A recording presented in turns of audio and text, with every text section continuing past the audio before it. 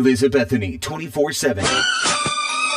On the phone again, I have Dave Good from The Bachelorette and Bachelor Pad, and he just released his book, Man Code. Talked to you before. Today I want to ask you some more things beyond the book. Let's do it. All right. So I read this study. It's basically saying that what you say is happening with the guys. You say that they're not really doing what men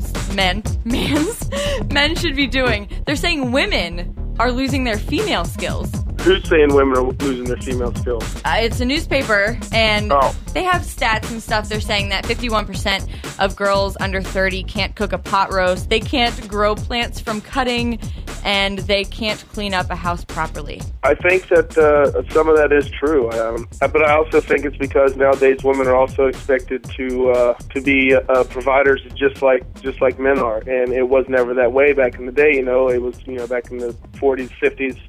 60s, it was, the men were supposed to be the providers, women, stayed home, cook, clean. It was like the traditional household, but, it's changed. So women have taken on more of the role of the man, and vice versa. It's more of a teamwork now. I would agree with that. I would agree with that. I know a lot of my girlfriends that they can't come even close to cooking as good as my mother or my grandmother. Very true. And they're 30 years old now. Do you think it's a good or bad thing, or maybe neutral? I think that I'm more of a traditionalist, where I grew up. I think that both should be able to do all of it. I don't think that any guy should not know how to cook, or any woman should not know how to cook. I think nowadays, a marriage or a relationship is about teamwork, and that women have to go out and work as well. So if they have to work late, there's no reason that a guy can't cook for her when she gets home, and vice versa. It doesn't have to be just one way or the other. We have enough stuff nowadays to teach us, and enough time to learn how to do that stuff. I mean, let's be honest, learning how to cook something is not crazy difficult. You don't have to be a rocket scientist. I mean, you don't even have to buy cookbooks now. There's the internet. Yeah, you can literally get your laptop out,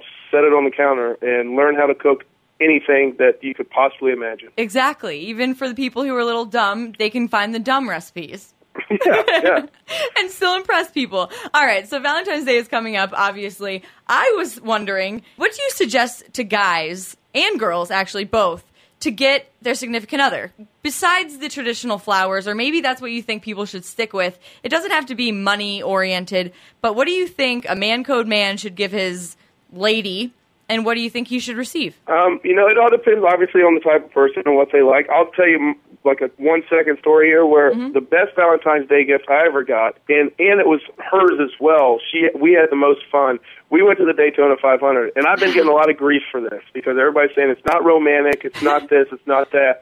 But I'm telling you, she loved it, and I loved it, and we had like one of the best times that both of us ever had together. It was so much fun. It doesn't have to be something that's like sit down dinner romantic. I mean, think outside the box. That everybody does that every year. I would say think outside the box. And my biggest thing I keep getting, people right now are saying they don't have money when I'm talking to them. Like, we don't have money for that. We don't have money for dinner. You don't have to have money for stuff. Right, a personal note to a woman, if you write it down, means more than any card that you could pick out in the store. That's what I've been trying to tell people, too, that it's not necessarily about the money.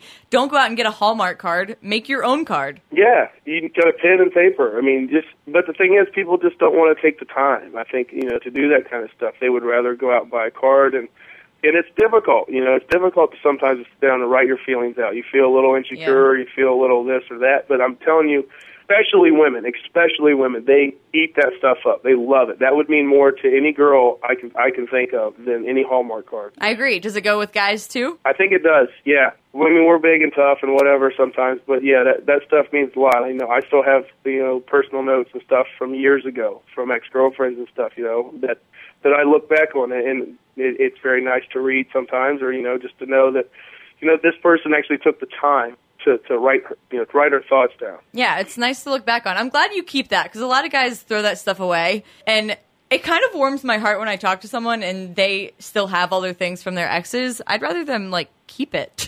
Yeah, I mean, there's nothing wrong with keeping it. I mean, it's most of the notes, that they're not like high school love notes. You know what I mean? They're nice. They're motivational almost to me.